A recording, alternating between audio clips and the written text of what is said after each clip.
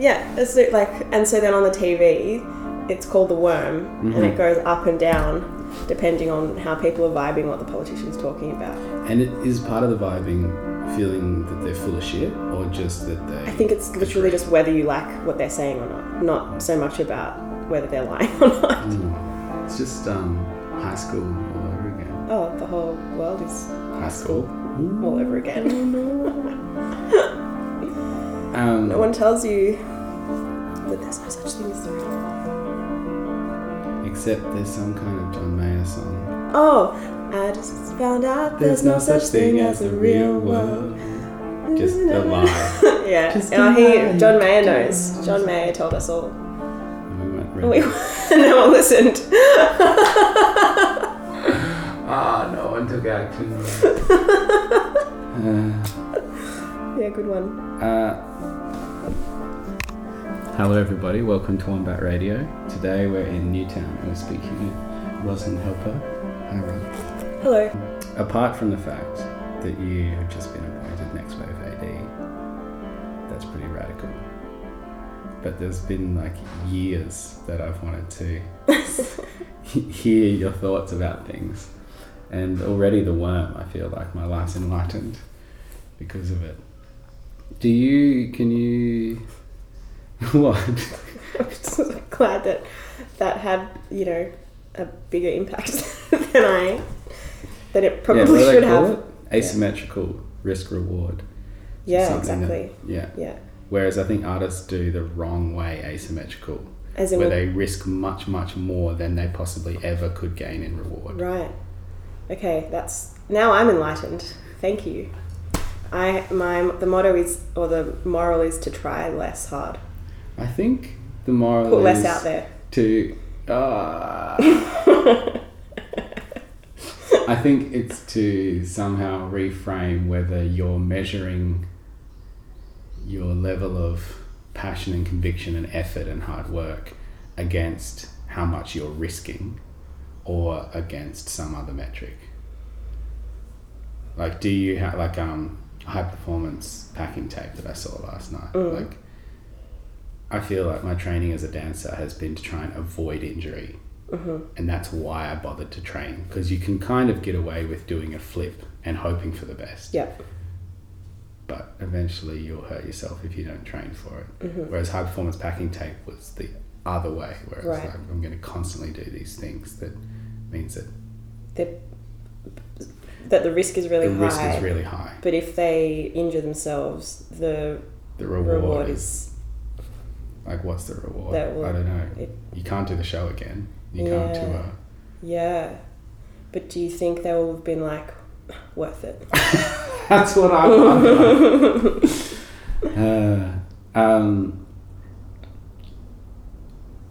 But maybe we can focus on, maybe I can give us an anchor to focus on, or you could give us an anchor around like what it is that you're putting your time and love and thinking mind and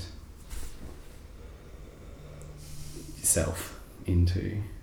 What am I risking? No, more like what are you spending your credits on? Yeah, if you get like 80 years worth of credits. Oh God, don't say that. I actually had a freak out last week. I was sitting at my desk writing, and I just had this moment, was like, oh my God, I have maybe 50 years left in me. Yeah, in this mortal form. All of there's not enough time to do everything that I want to do. And also I was thinking about how I feel like my work is way better now than it was, say, 10 years ago, which is obviously what you would hope. Yes. But imagine if you could live to 200, how good would your art be as a 200-year-old, even as opposed to a 100? Or is there a peak where you just peak at 80 and then it's all downhill from there? But I just don't think so. You just keep extending your thoughts. You would be so radical as a 200-year-old. Because you've seen it all before? No, because you've had so long to progress your thoughts. I had this epiphany on the train the other day that I reckon was 15 years in the making. It was a very small epiphany, and it's not even worth telling you what it was. But it was this thought that I've been kind of vaguely thinking about, I reckon, since I've been in high school, and the penny just dropped, like this moment on the train. You want everyone else to do the 15 years. You don't want to share it. I can tell you about it. It's kind of around what I've been thinking about more broadly. But, Okay. but yeah, I was like, oh my God, it took me 15 years to get to this really simple thought, like for it to find its place in the rest of my brain. And that's just for one little thought, you know, like if I've only got 50 years left, that's only like 5 more thoughts that can fall into place. That's so depressing. But it was more just around like rethinking the time scale of your artistic practice, you know, like if you when you're living in human time, yes, which I guess is what we're doing, yeah, you're subconsciously like planning, you know, like the amount of output that you do, or like the output that you have is subconsciously kind of like time scaled against, you know, how old you are, even if you're not thinking about that. And so, you know, is there a way to like fast track your brain to be 80 when you're 40 so that you can be a better artist? Or like a weirder artist, I guess, by the time you're 60, you know. Anyway, so I was thinking about that. I've been thinking a lot about time. Oh. Yeah. In particular, simultaneous time, which is like, it's very hard to talk about, A, and write about, B, because the way we talk and the way we write are linear. Yes. And so when you're trying to describe the sensation of something that's non-linear, Yes. these are actually very inappropriate mediums for like engaging in those thoughts. Is there a medium available to us? Yeah, definitely. Is it dance? One of them is dance. Fuck yeah! Definitely one of them is dance. One of them is dreaming. One of them is taking acid. One of them... As a medium. Yeah, as an artistic medium. No, they don't have to be artistic mediums. They just have to be like states that you can put yourself in to think about time as non-linear. Or time as like all moments existing at once. And like this ability to try to hack your brain into feeling or create, you good? Yeah. Create really a good. state where, I was Do you just want me to check something? What state are we creating? Create a state. Okay, where... Okay. So like, so to create this kind of, to hack into this idea of simultaneous time, there are all these different states, or like these different modes that you can, I guess, tools that you can use to try and like experience a moment of it. It's not something that you can just like experience continuously, because in this idea of the world or how the world operates, there's no such thing as continuously. You can just stop me if I'm just absolutely making no sense. But so like dreaming, taking acid, dancing or playing music, maybe painting, but I'm not a painter, so I have never accessed it via painting. What else? Sex, I think, is a big one. That's why it's in so many religious rituals. Sure, yeah. I reckon But do you think that I've never these been are all in a religious sex ritual. experience ritual before, but I will But take there's your time, word right? for it. I'm just talking about movies. Vicarious experience. But isn't... My understanding is that those things are all just perceptual. Yeah, but like And that... literally every single thing in right. existence is perceptual. And my question would then be, well, like, what's the difference? You know, if there's an embodied reality that you're living and experiencing, isn't that just as valid, you know, as someone else's someone else's different experience? Yeah, I would say. depends how it affects the people who you're sharing time and space with, I reckon. I think that's what freaks people out if a grown person has, say, imaginary friends that other people can't see and they're talking to them in public. Then there is an effect. There's an effect on other people. There's an effect on social cohesion. There's an effect on the feeling of safety based on the amount of ability that you think of strangers around you. That you Sure, can but imagine if you, as that person who experienced those things, this is maybe off the track of what I was thinking about, but say that you were that person and you were able to convince another person to believe or to have the same experience or tap into that same experience that you're having. Yeah. Are you saying that now all of a sudden that is more valid for that person who's been experiencing it in the first place? I would say that it is now that there is less friction for the new person with that original person because their worldviews have more harmony. Interesting. I don't think that discounts anything that I've said. No, I don't think so either. And it's also not my intention to discount what you say. But I think about that with relationship to epiphany is that it must be, there must be some chemical release that feels like an epiphany. Like a physiological, Yeah. state. Yeah. Maybe. Or even like the thing that happens before you have a thought.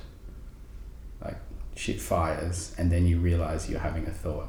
Like you know that you've grabbed the cup because you feel the cup and we have a language around that kind of proprioception and sensation. Yeah. But we don't have such a strong language around I'm thinking. How do you know that you're thinking? Because I can feel that I'm thinking.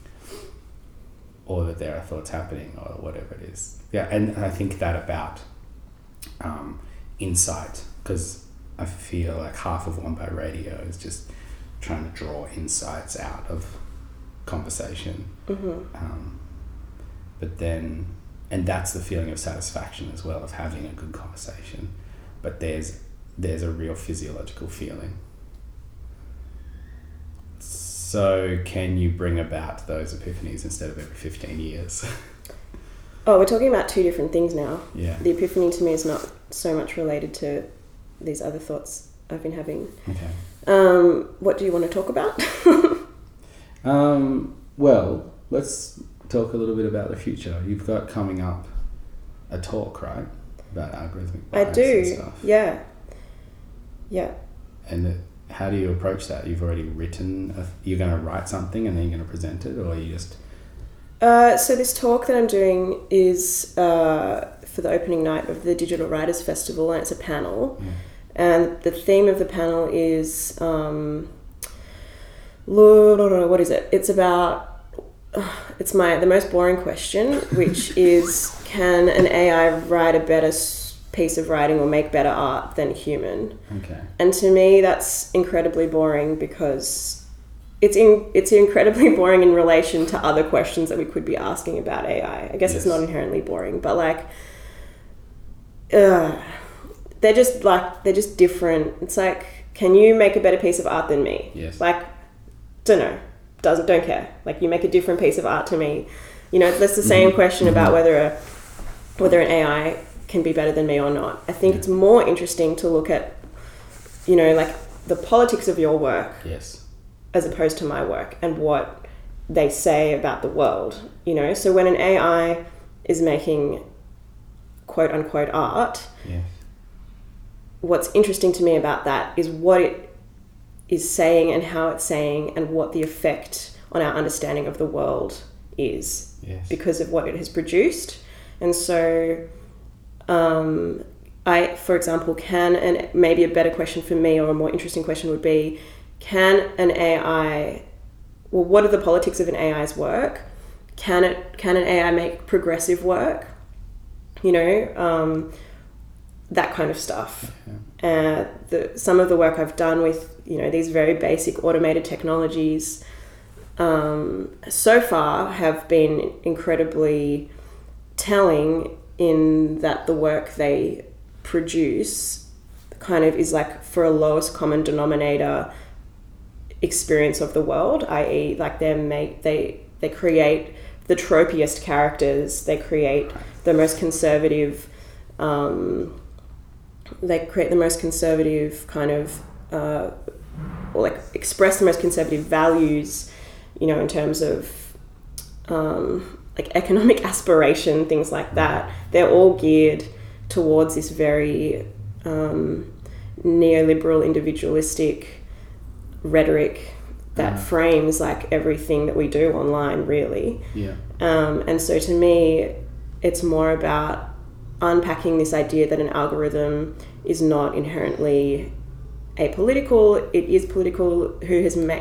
How have those, like, what context has that algorithm been created within? Who has made that? What are their inherent biases? You know, like, there's still people behind these systems, and there's this kind of disconnect in how we think about, you know, the AI as its own entity that's like kind of generated its own knowledge, but that knowledge is incredibly embedded within an existing paradigm, which is our dominant paradigm, which is capitalism.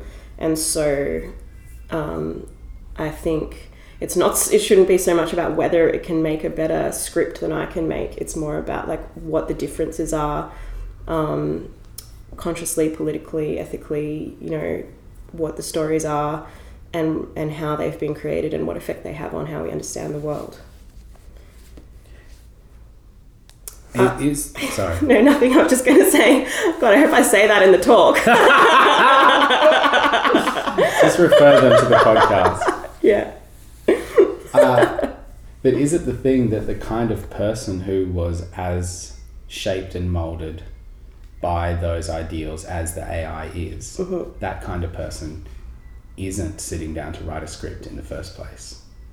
And so it would be wholly different, because those sort of people are running profit-focused firms rather than...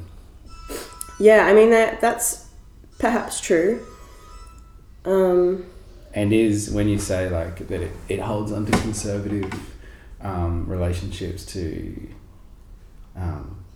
finances and things like that, do you mean like conservative, like a group of people conservative, or conservative as in it just maintains the status quo it knows? It doesn't maintain, it perpetuates. Oh, right. You know, like, even all of these things that Google are doing now with your emails being, you know, they suggest words for your email that are based on things maybe that you've written in the past, but it's this kind of like refining of, it like sends you further down a path of yourself that maybe you weren't going to be if it hadn't done that.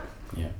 And so if you, I don't know, maybe like hypothetically, if you had mild tendencies towards, you know, one particular ideology or thing that you liked, or any, you know, something like that, these technologies have the capacity to kind of tunnel vision you to almost like the apex of what that is. Yeah. They're radicalizing. They're radicalizing under this kind of guise that they're helping make you the best you. But they're actually just turning up the volume on the aspect of you that it's sensitive to. Exactly. Not even all the versions of Exactly. You. And I know people are very conscious, lots of people, most people hopefully, are very conscious of that, but you're still so embedded in that experience that actually after a point it's very hard to disassociate yourself from the impacts that these technologies are having on you. Yeah. Do you think that's different than just how we interact with people? And what do you mean? Well, I did a couple of year development of the Blugs project with my mate Joshua Thompson, and I really found Angela, my partner, pointed out my mannerisms that I'd picked up from him. Mm-hmm. And then I'd always wanted a four-wheel drive, but it was a dormant desire of mine until I did this project with a mate, and I saw the possibility for that part of myself to be activated. Now I own a four-wheel drive. Things like that, where actually there's nothing more sinister at play than the fulfillment of our need to become what we see. And it's just what you're saying is that we keep seeing ourselves rather than others. Yep. And rather than like a gamut of others. Yep. So that's algorithmic bias. Yep. Right on. So when you have this situation where there's a lame provocation and you've got a better place to take it, do you just then write the thing do you just then talk about the thing I want to talk about? As in for this talk, potentially. Yep.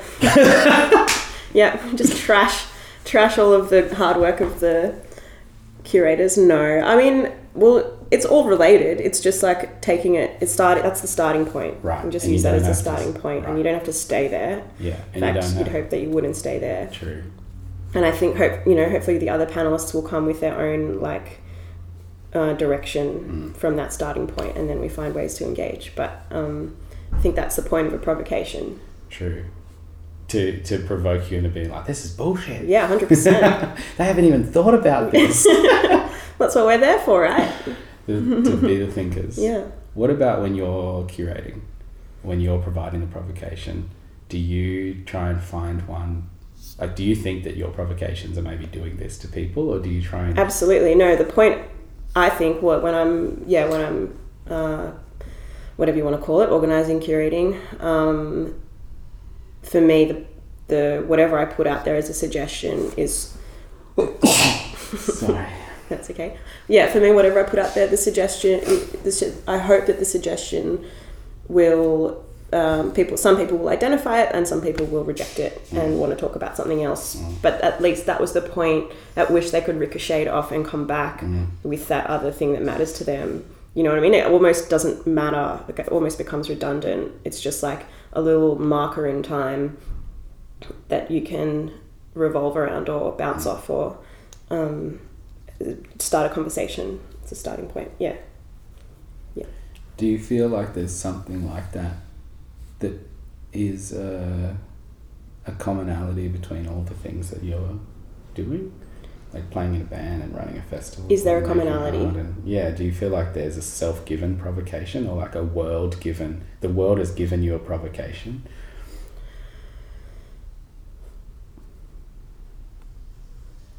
I'm still working that out.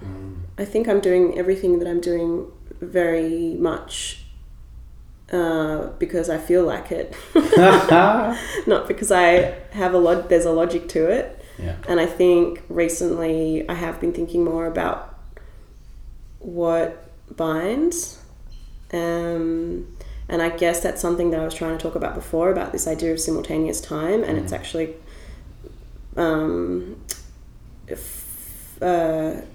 it's actually fitting into this broader worldview or experience of what the world is, that's based on this idea of embodied feeling as the logic that drives you, and that things do happen in your body all at once, even if in linear time, which is lived experience on a shared scale, which is what you were talking about before.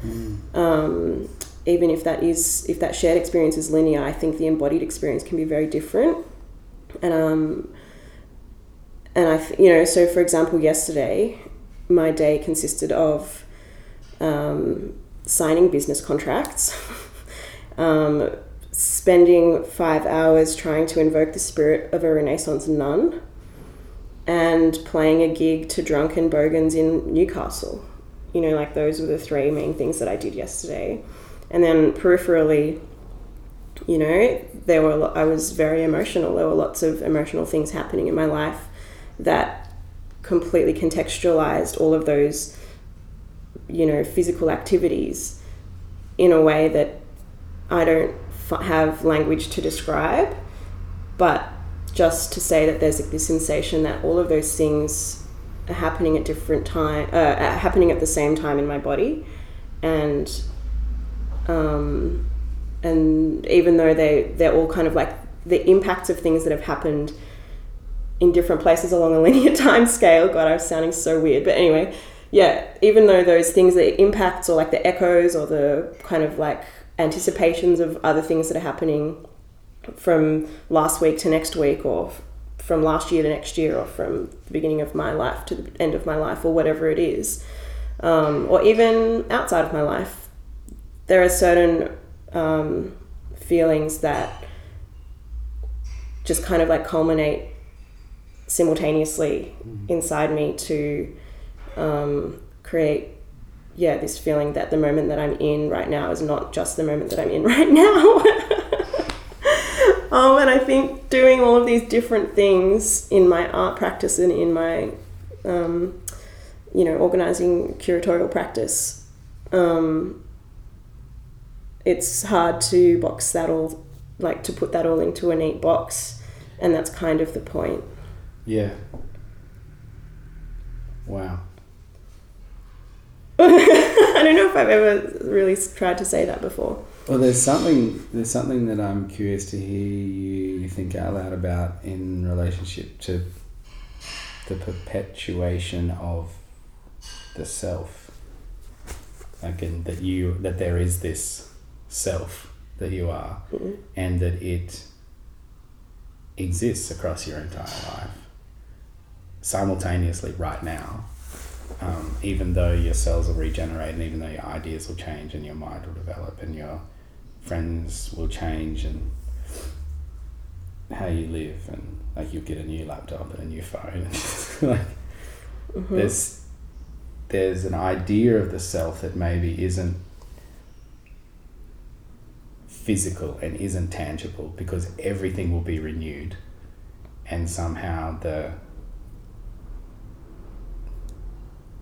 concept that you are an ongoing being perpetuates. And I wonder how that sits within the idea of like simultaneous thinking about simultaneity, yeah. Simultaneous time. Yeah. As in, like, are we the same person through and through, or? I'm interested to hear you marry these ideas about how yourself possibly can survive, and the fact how yourself possibly can survive the fact that everything is simultaneous. Yeah, well, as I said before, like, it's not something that you experience all the time. Like, for me, it's more of a state that you can tap into by doing these different things, like when you're dancing or having sex or dreaming, or I don't know, I kind of have a list that I wrote down somewhere. And it's more like, because those moments that you tap into it are so intense, like they really are. Like when God, I feel so crazy, but like saying this out loud, but yeah, like when I do have and it's like a flash moment often. Like, you can think about it, but that's not actually the moment that you're experiencing it. You know, like we're not experiencing it right now, but when it does flash past, it's like, it's so intense. I actually just leave the world for a moment. Oh God, maybe we shouldn't. Do you think that this is something? No, this is very real. Super real. Do you think that this is something that is literally just a balance of some chemistry in your body, or it's you're accessing a higher plane? I don't think I'm accessing. I think it's totally conceptual. Right. Yeah, I mean, it's embodied and it's real in the feeling of it, but that feeling is being sparked by my brain being like this. Or actually, I'm not sure if it's like this feeling that my brain is turning into, like a conceptual framework, or if it's like something. I think it must be that, because otherwise, why would I have thought of it? You know, like there would have been no reason for me to think of this if I hadn't felt it. Whereas, like, my thoughts are trying to explain something that I have felt. Yes. And so I think it must be that way around. But I could have thought completely differently about it. You know, I could have thought, oh, I'm having a memory. Yes, exactly. I'm having a really intense memory. Whereas I think, but another part of it for me, it is conceptual and it is political, because as a way of thinking about the world, even if it's not real, it's just interesting to try and get out of a very specific framework that we're constantly hammered over the head with, you know? And so I am talking about it conceptually and politically, as well as this kind of like, and talking about it emotionally through like the lived experience of embodiment. But I think as much as anything, you know, what we experience every day is this deferral, like the constant deferral of pleasure, of gratification. And so it's kind of an answer to this feeling, this question of like, how can you arrange yourself for eternal gratification, you know? And so... Well, I think you can just enjoy... If you enjoy deferral, then you have arranged yourself for eternal gratification. Sure. But I think that this idea of deferral comes... It's a very capitalist... Yes. Experience. Because you're capitalizing on each moment and each asset and each resource. Because what has happened is, and I think the internet has exacerbated this to the next level, but what you have is an object that has a definition, and since kind of like, you know, gold and paper were conceptualized as having equal value, you know, like the value of an object has become displaced from what its actual worth is. Do you know what I mean? Like that was kind of like the starting point. Yeah, well really we should be trading water because that has an actual value to well, exactly, but it's all like the meaning that we attach to things, or the value, they don't actually match up with the real things that we're talking about. But even like, you know, if you're thinking about the internet, every single thing on the internet is just the abstraction via language of something from the real world. You know, like every single thing online has already been deferred or was already been, you know, extracted or distanced from its original object. And so... Do you think that began with writing? Writing is inherently abstract for sure. Yes. Absolutely. But this is more about... So I just see the internet as a big book, and that all the things that you're talking about already happened when we started writing things down, or even when we started talking about things. Like, oh fuck! I have an answer for this that I wrote down the other day. Go and get it. I can't wait. Yeah, to I'm hear gonna it. go get it.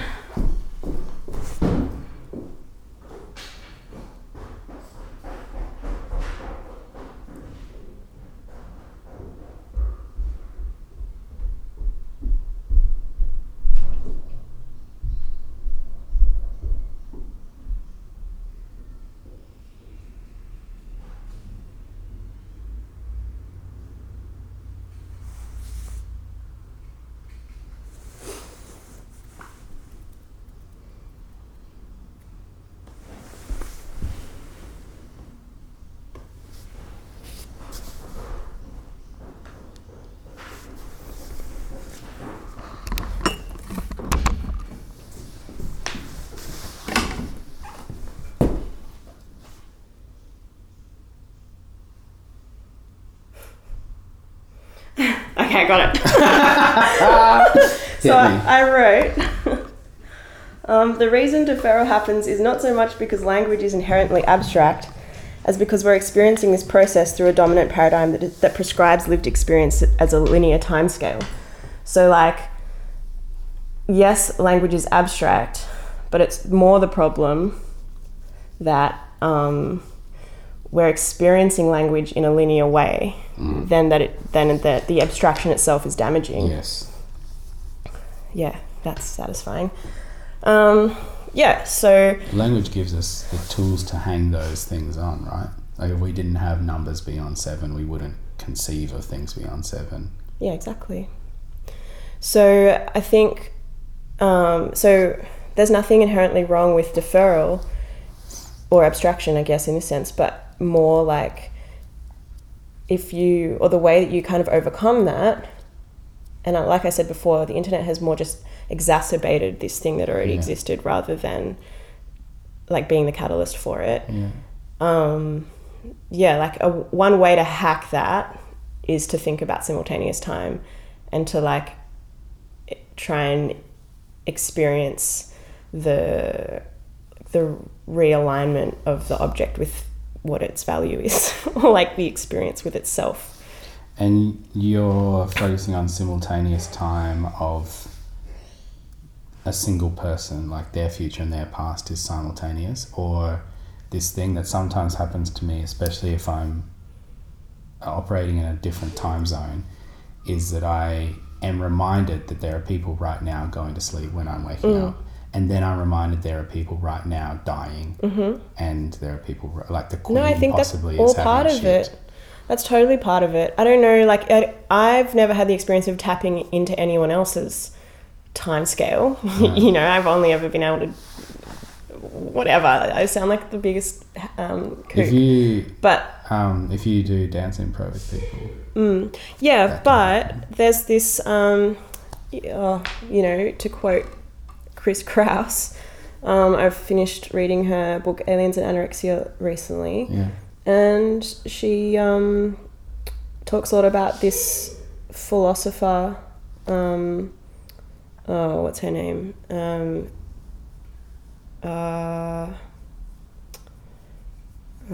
me check. It's important to remember people's names.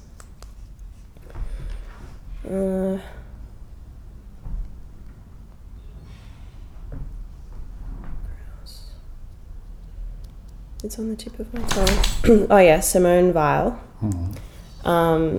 She talks about Simone Weil as a philosopher of sadness, and she talks about, I guess, empathy is like another way of thinking about that, you know, and how to validate experiences of people. I think we're like living in a moment where empathy is really scrutinized.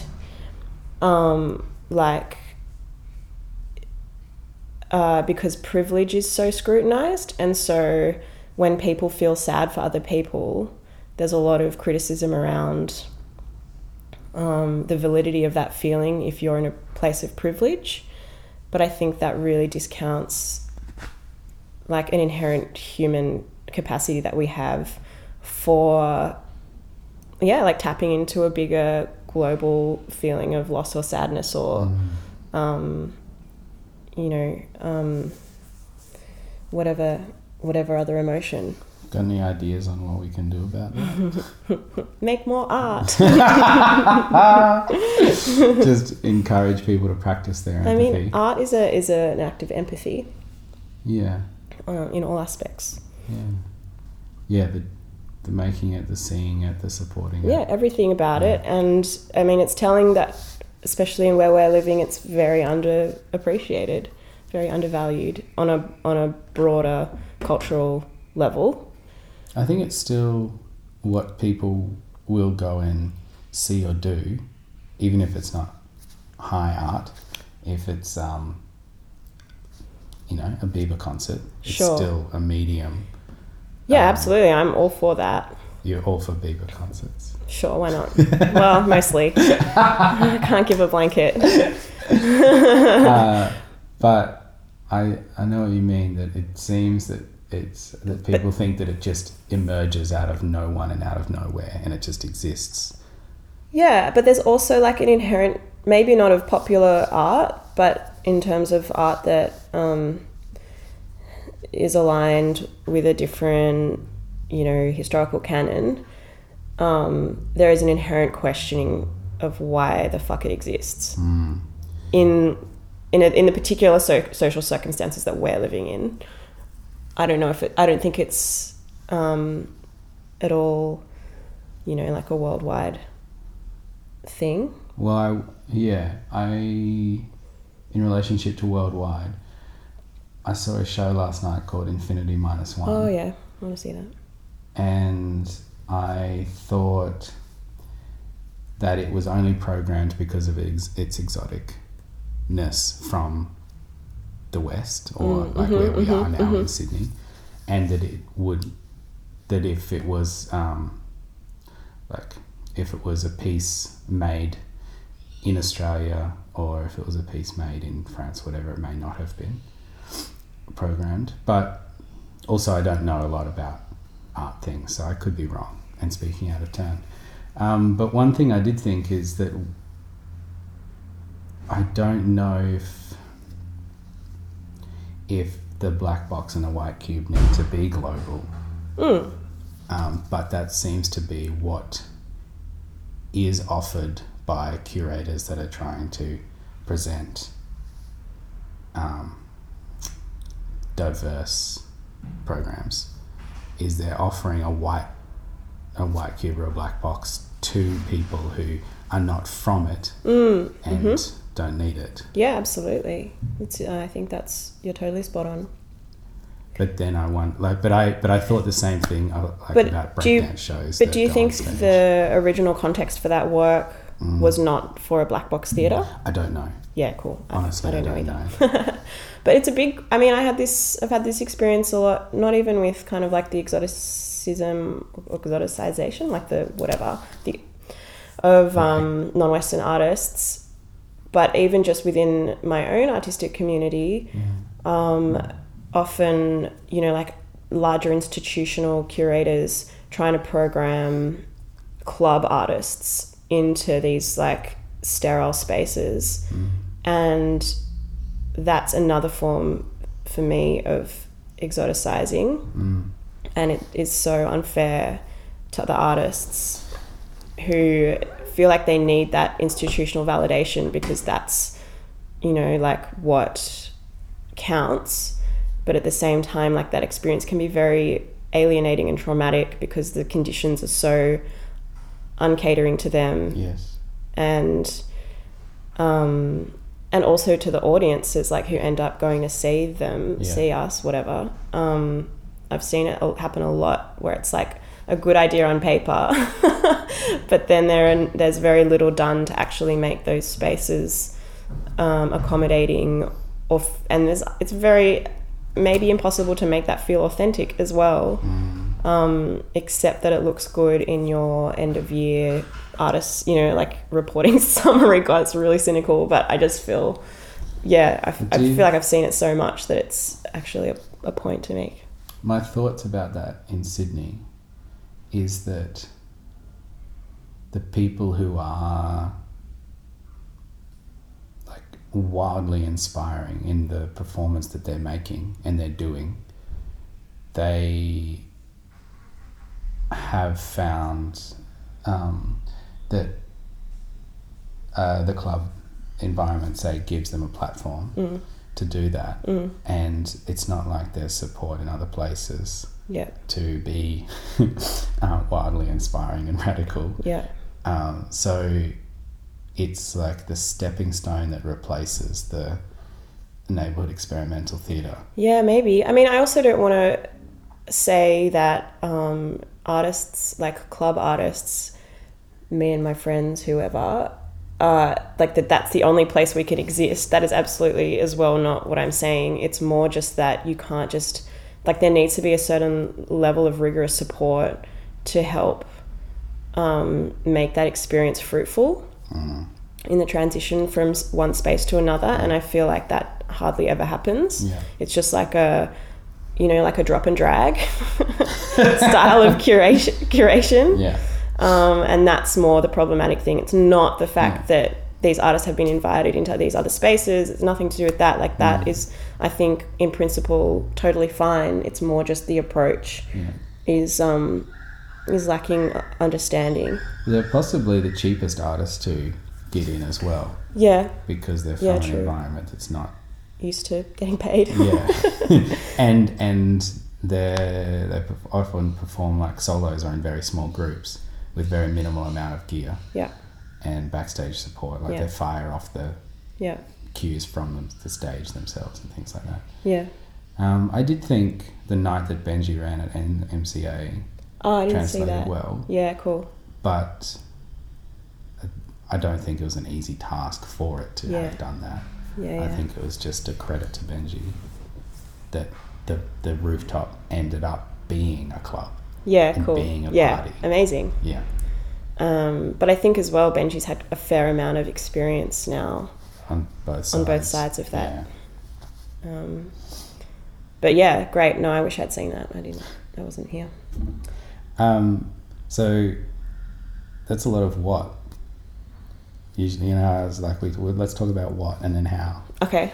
and then why? We've only talked about the what. Oh God. Okay. Well, it feels like there was a lot of what. Like because we're talking about the things you're thinking about and the circles that you're putting efforts into, and then I want to know, like, how do you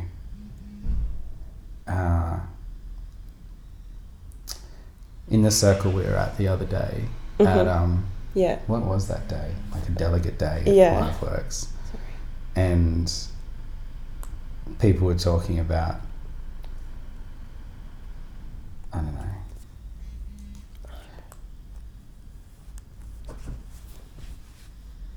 what do you do with all of these things that you're thinking about? Like, how do you be in these spaces and in these groups, and how do you make things happen? Look, I'm trying to find a more specific question in amongst all of this. I'm more like, how do you, now that you've been thinking these things about time or whatever, then what? How do you do something? Yeah. Or do you not feel like you need to do something? No, I think like recently I've been thinking on a higher level than is sustainable all the time. Right. I'm in a certain phase. I hope. What brings that on? Lots of personal stuff. Okay. Yeah, which is good. Bad and good. Okay. At the same time, but I think that big life changes make you give you space almost in a funny way to like see everything, like to zoom out and see everything in a new or in a not in a new way, but just to try and make sense in a new way. And so that's what I've been doing, and I think it's actually been really inspiring or like fruitful for thinking about art making. And I'm kind of actually at the point where I feel like my brain is like maybe years in the future, and I have to now do a lot of fucking hard work to catch up with myself in terms of the actual artistic output. Like and this is kind of where it comes into talking about what I was saying before about freaking out about not having enough time, because I can already see my brain so far ahead that, you know, it's like the feeling that you're 30 and you don't have enough time is stupid. You know, like that is so dumb. But also common, no? I guess so. Like that. Yeah. I think that's probably very common. So all of that to say, yeah, I don't think, but I think this is a particular phase where my brain has moved ahead, and now I'm doing a bit of a catch up, and that's fine. But yeah. How? Making lots of. Well, I've just been writing, because I haven't really had the space or the time, because I'm working full time and doing lots of things that, anyway, I haven't had time to actually make work. So I've been writing as my practice recently, because I can just sit at my desk and do that until 3:00 in the morning, and that is a creative outlet. And I think what will happen is that everything that I've been writing will now feed into my approach to creating. So like writing music, writing scripts for performance, they're actually the main two things that I do. Those are all going to be now informed by the kind of like emotional, political, conceptual frameworks that I've built for myself recently, that have kind of, they just feed back into each other. Do you write, so the writing that you've been doing, is that like with a pen or is that on a laptop? I write in two ways. Both of those ways. I keep a diary, so I write in a notebook. Like a daily diary? Pretty much, like this might be in it tonight. Maybe. I mean, to be honest, probably it'll probably be a dot point. Cool. But I kind of oscillate between like using my notebook. I've had the same notebook, like the same style of notebook since I was 20, and I've just got a big stack of them. But actually, they've stopped making this. They've stopped making my Make of notebook. That's when you know that age is happening. Yeah, but so I Happened to did my a dad, frantic which is online well. search Oh. because I used to get them just from a shop on King Street, and then they stopped stocking them for a while, and I was like, oh, okay. And then I looked online, and then the company was like, we don't make these anymore. And so then I did a Google search, and there were like 6 notebooks in in some random shop in London, and then I just ordered them. I spent so much money, but I ordered the last 6 notebooks in the world to my house, and I'm on the second last one now. no. I know. Wow, there's big life it's changes gonna coming be all over. I'm just gonna have to stop making art after this when my notebooks run out. I won't have any more thoughts. But anyway, so I write in that, but I oscillate between writing, like using it very sporadically just to write a random thought down that never makes sense when I look back at it afterwards, or to being like recently much more narrative in my writing and being like, this is everything I've done today. This is everything I was thinking and feeling. And then I read back over that stuff and I'm like, oh my God, it's so boring. And so now I'm kind of like flipped back again to just writing about ideas. It's just kind of based on what I need at the time, I think. So there's that kind of just brain dump space that is not where I'm not trying to write anything in particular. I'm just trying to get stuff out. And then the stuff I've been writing late at night recently has been on a computer in a kind of essay form stuff, which I think the physical writing, even though it's just there in and of itself, has actually been a backdrop for helping me then tease out all of these kind of bigger thoughts that I think I wouldn't have been able to weave all together if I hadn't done the original brain dump. So yeah, that's my process at the moment. Does it do different things to you? Writing with like making shapes on a page? Or Yeah, lines? definitely. Definitely. Yeah. You're stuck more in yourself when you're writing on the page. Because you have to go at your own speed. Your writing speed. Yeah. Yeah. But Whereas when you're thinking typing, you can... I feel like I can leave myself more when I'm typing. Yes. Yeah. And then for writing music, does that happen with an instrument, or does that happen on a computer, or do you hum things and then into your voice memo and I have send them to your band? hundreds of voice memos. Really? Not so much to send to my band, but a few actually were for my band. But no, I have all of these. You want to play one? Yeah, sure. Oh God, I don't know which one to play though. You've already chosen it in the future. Yeah, true. Oh God, trippy.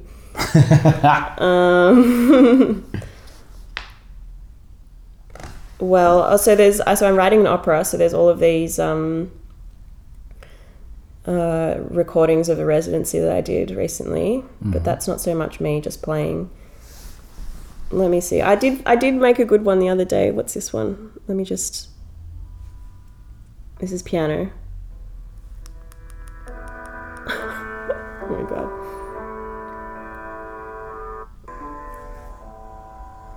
Okay, not this one. I've been going through this real phase of listening to like Greek chanting, Greek religious chanting, and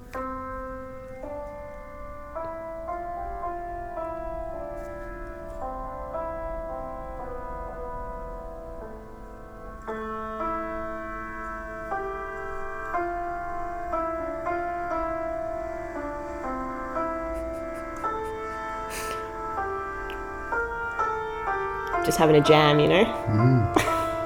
On this piano? No, this was at this was. Oh wait, this is a nice bit.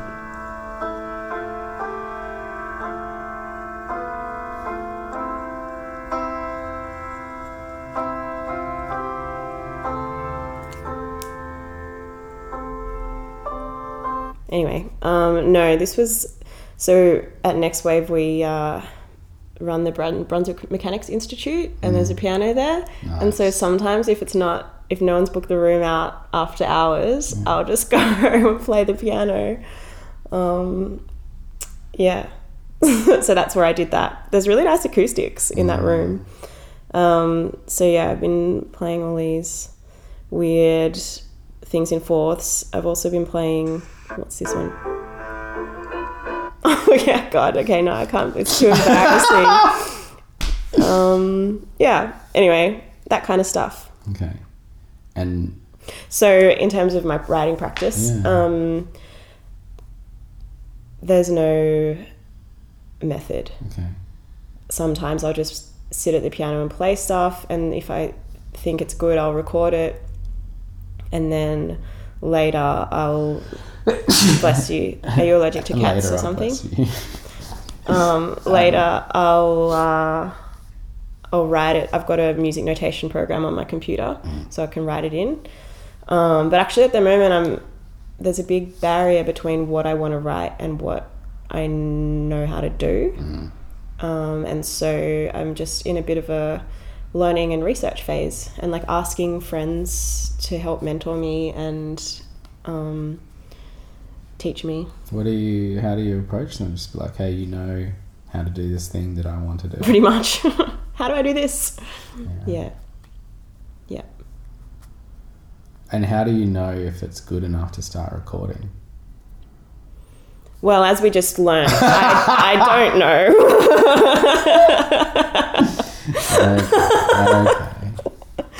Okay. For me, I just feel like I have finally entered the room. There's like I can feel it when I'm in because like a dance studio is effectively just an empty room, and there's something shifts when I'm in an empty room or when I have somehow arrived at a space for dancing. Usually if it's some good music on, and if like the pain has become enjoyable, the pain of like going on your knees or something. But when it's my mate's got this great story about like being kids and then his dad getting home from work and then being excited to see him and his dad being like, let me get in the door. There's just like, he's obviously already walked through the door. He hasn't arrived. Actually, it reminds me of another thing I've been thinking a lot about, which is related to practice. So we're talking about the doing, but hey Zach, it's about we're being visited by a dog. A very polite dog. This idea of virtuosity, and kind of feeling like I'm at a point in my practice where I just want to be really fucking good at what I do. Like I've got the conceptual framework. It's not you've got it finished. You have virtuosity. But I feel like I concept. know what I want to do. I've got in fact too many ideas, and now I'm at a point of wanting to execute them in a way that is almost impossibly good. That's kind of the definition of virtuosity, like an almost impossibly good ability to do something. And so in terms of process now, I think the next thing to do is just to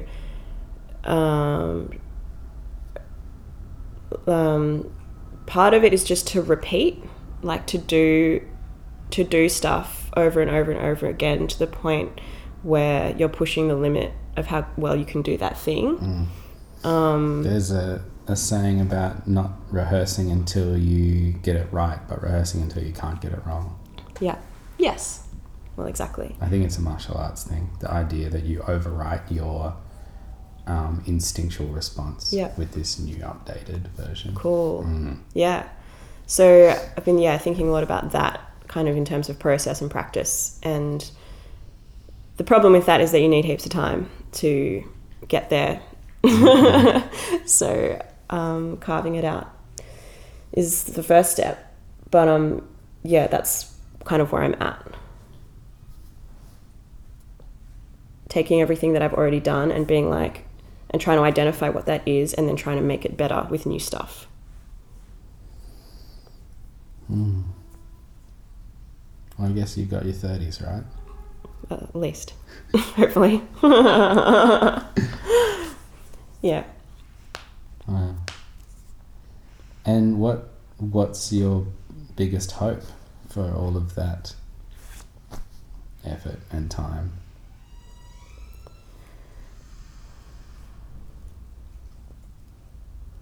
I think part of it is that there's no choice. You know, like, it's just how... And I know that artists say that all the time and it's kind of cliche and lame, but like, I actually don't know how else to operate. Like, there's just, like, that's just the way it goes. So in terms of what I hope it will achieve, it's just kind of like not even part of the question for me. It's just happening because it has to happen. But having said that, it's yeah. I'm gonna say, for me, it's about love, which is also the most cliche thing I could possibly say, but it's also true. Yeah.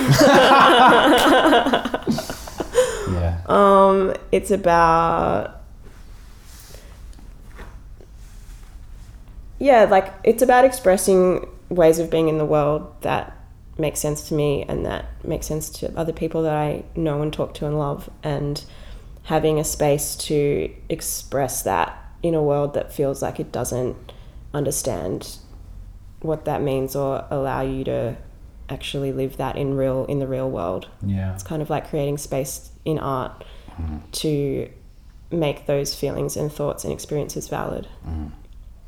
And hoping that other people will also empathize or understand, or it's like a way for other people to engage in those thoughts and feelings so that they can also then take them and make their own experiences or kind of enter into that world to make it even more real.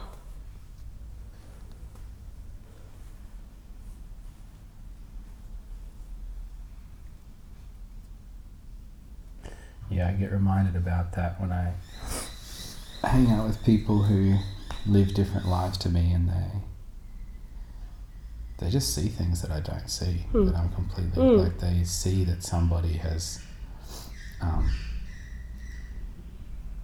challenged me somehow, or they see that there's a fight about to break out, and I was not aware. And because I was not aware, I couldn't engage, and because I couldn't engage, it didn't happen, because you're not feeling like you have to maintain your power or something. Yeah. What was I just thinking? Oh yeah, that kind of makes me think, reminds me of one other point that we talked about earlier about art being for everyone. And I think art generally is for everyone, but not all art is for all people. And like me personally, I don't always feel like, you know, often I just feel like I'm making work for myself and for my friends. And if that resonates in a broader setting, that's great. That's absolutely ideal. But I think we often try and put an extra pressure on ourselves to speak to people who don't want to listen, and that why should they listen if that's not their the experience of the world that they should listen, and everyone should listen to everyone, but there's an unfair pressure, I think, on ourselves often to feel like we have to be the ones to make that listening happen. And I find that when I'm actually making the work, it's not constructive to think about that. It's more constructive to just think about who I really am trying to connect with, which is my friends, and to let that guide it first. Yeah.